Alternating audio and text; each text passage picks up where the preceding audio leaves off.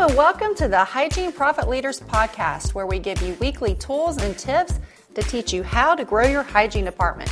We are your go-to resource for everything you need to turn your hygiene department into a profit center. I'm your host, Rachel Paul, and joining me is my amazing co-host, Vicki Collier. Hello again, Rachel. Hey, Vicki. It's good to see you today. You too.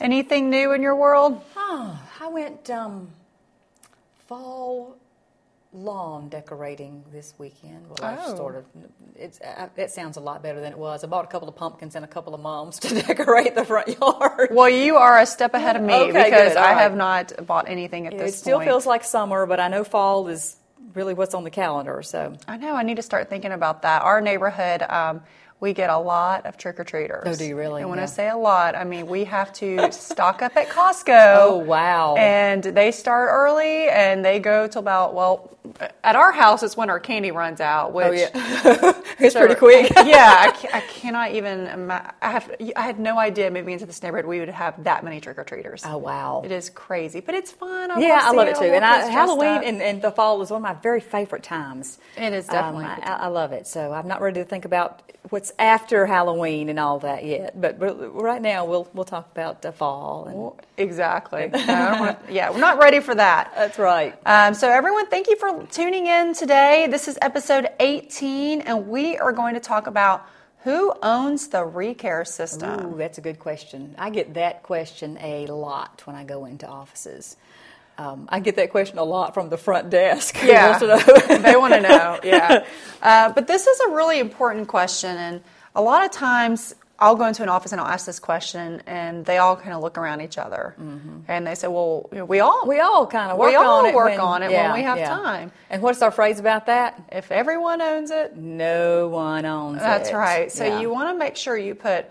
Really, one person should be responsible for your ReCare system. I agree. And that does not mean that one person is the only person working it. Right. But at the end of the day, they're the one that is responsible for making sure the schedule is full and making sure that we're delegating calls and what needs to be going out to the patients, all these correspondence. Right. So you want to put one person responsible for that. And Rachel, let's talk about why. For one thing, when we go into our trainings, we look at the number of openings in their schedule and find a percentage of that. You would want those percentages to be 5% or less. Yeah. Because if you got an opening in hygiene department, that's money that's not being produced. And it's also treatment that's not being diagnosed to be done later. But so many offices I will go into have anywhere from 15, 20, 25% openings in a month. And that's a lot. One time I had 4 hygienists who said, "We really think we need another hygienist. We need more another hygienist to be hired." And I looked at their openings, and they had 25% openings in hygiene. I said, "One of you could have stayed home this month." Yeah. To have full schedule. So unless you are tracking that and you really know as a hygienist, I had an opening in the schedule. I didn't panic because I thought, well, great, I'll get a sip of water. I'll write up some charts. I'll stock my room. I will, sharpen some instruments, But I did not take into account how much that can add up over time, dollar-wise. And so that really needs to be a priority. And you're right, one person needs to own that and then delegate that process or that system out to other people. Yeah, and I know we've mentioned this before, but one broken appointment in hygiene is worth roughly about $150, right? Give or take, depending upon where you're at. But that one broken appointment in hygiene it's $30,000 a year of lost production. So if that happens every day, right. And if you have multiple hygienists that are having multiple openings, right, that's a lot of money crazy. You're just losing in your hygiene department. Exactly. So you really want to make sure that you have a system for this to keep those patients on the schedule. I know we spoke a couple episodes back on retention, right, and keeping those patients coming in as often as we need to. But you want to make sure you have one person who's tracking that, right? Those number of openings. So again, if you're not tracking it, right. And a lot of offices will say, well, we don't track it, but we rarely have cancellations. I had that happen just last week. I had not gotten their numbers, and I said, well, how much downtime do you think that you have? We really don't have a lot of downtime. We don't have a lot of downtime. The next day I was there with them to help them put everything together from the day before.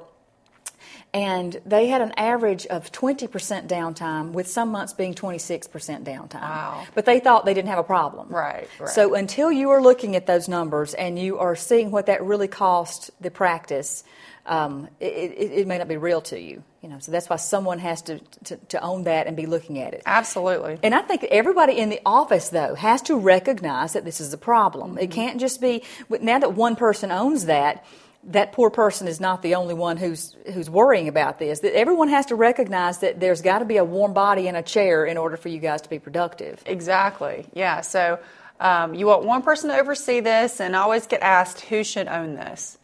You don't want your hygienist owning it. They need to have ownership of it, right? But they don't need to particularly own that system, because we want them producing. Right. Absolutely. That said, we know we want them working it in their downtime, if there's downtime. But yeah, I agree with that. And that's just, the expectation, setting those expectations. So if they do have a cancellation, their number one priority should be to help this person with the schedule. Yeah. Right? You can only stock the room for so long. Right. Exactly. So, who do you typically see as owning this system in a practice? When I go in to do the retention, recare, reactivation training that we have, I will ask, typically in our pre-meeting, the doctor, who is the person that's going to be best suited for this? And he may give me a name. We may have to decide this throughout the day, but there's someone who either volunteers or is assigned to work the ReCare system. Now, this is the process that we will teach them, obviously, but this person also has to have time to set aside to devote to this and be intentional about it. It can't be that they try to work this during, while the phone's ringing and checking in patients and hope if I can get around to it, I'm going to make a few phone calls. It needs to be a priority. It really does need to be a priority. And then, that person has the process that they can then teach and delegate to anyone else in the practice. At that point, and you said, we're talking about hygiene schedule, the hygienist should absolutely be concerned with this. We don't want them to own it, because we want them to be so busy seeing patients that they don't have time to do that. However, we know that this is not a perfect world. Right.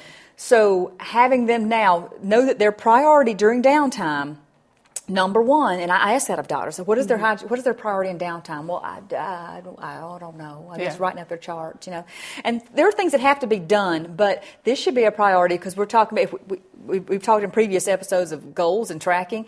If you have goals, you're not going to reach those goals typically if you've got openings in your schedule. Right. So then, delegate this to anyone in the office who has time to help with it if they've got downtime. But absolutely having that person who's typically at the front desk who can devote time to it and step away for a certain amount, an hour, 2, 3 during the week to work on it. And I think that's important that you say we have to give that person time to do it. If you assign this to someone at the front, or maybe you have a hygiene coordinator, whoever you decide this to be in your office, if you don't give them the time to do it and you just expect them to do it in the midst of everything else they're doing, you're really setting them up for failure. And it's going to fall by the wayside. It is. There's always something more important than that. Yeah, absolutely. So you want to give them the right time, and of course that depends on how big your practice is, right? And getting it going, it might take a little more time than going forward, but you just want to make sure that you set them up properly with how much time they need to do it, a space to do it, right? Wherever away from phones. Yeah, you don't want to be distracted at check-in trying to make a bunch of outbound calls, right? And Rachel, now that you've got that person who owns this, there has to be some accountability for the rest of the team to help them, because I'm guilty, as everyone else is. I didn't run to the front and say, what can I do to help you now that I've got a few minutes? But I think that that there has to be expectations of the team, what is expected of you when you have a patient not show. And then I have also encouraged them to track their downtime, and they have to turn this in at the end of the week or whatever to the person who owns the schedule. How much time did you have open in your schedule this month, this week? How many phone calls did you make? How many people did you speak to, and how many appointments did you schedule? If you know that you now have to be accountable to the time that you have, that you aren't being productive seeing patients, that also is a way to involve the rest of the team in that, because they know they're going to be called to answer for that. I was in an office one time, and they had a big old whiteboard in their meeting space, and they had they actually had every hygienist their name on there. And every time they had downtime, they were expected to go. They have a call center, which a lot of our offices do. Right. So they were expected to go in the call center and help, and they tracked how many calls they made, right? How many they scheduled, and it was there every single day. And everyone could see it. Yeah. So that, I mean. So, Susie, you had 3 openings in your schedule on Tuesday, but you didn't do anything. Yeah, you made 1 call. Right. Let's talk about that. It really doesn't justify, and it's not a good stewardship of that, not being a good steward of that time. Right. So. Especially when they can look and see that this other hygienist had made 20 calls and scheduled 8 patients, right? And Rachel, another reason you want that clinical person, the hygienist or the even assistant, to be making those calls is because sometimes they have a relationship with that patient who they might be able to persuade them to come in, where, say, the person at the front desk may not as well. Right, absolutely, So there is a benefit to the entire team both recognizing that this is a problem and seeing that they need to do something to work it. I agree. Yep. You just want that one person, though, to be managing this system, Sure. to know, we don't want to be calling patients twice on the same day. Right? Oh, sure, right. So you just want to make sure that this one person develops that system, puts it in a binder, keeps it on a monthly basis updated,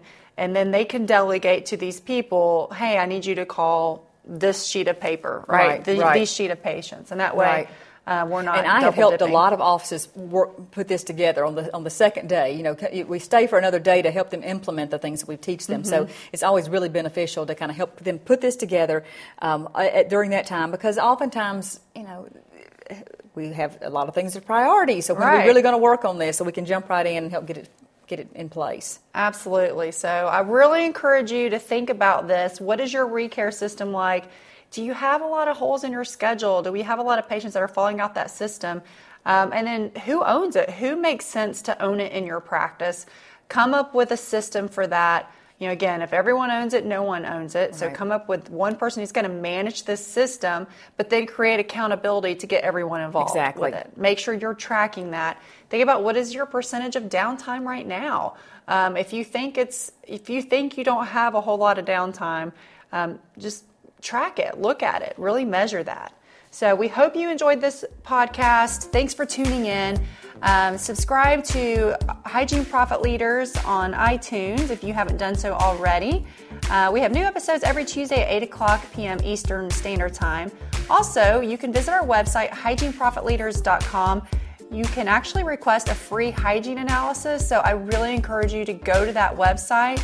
You can listen to previous podcasts, download notes, and learn more about who we are and what we can do to help you grow your hygiene department. So stay educated.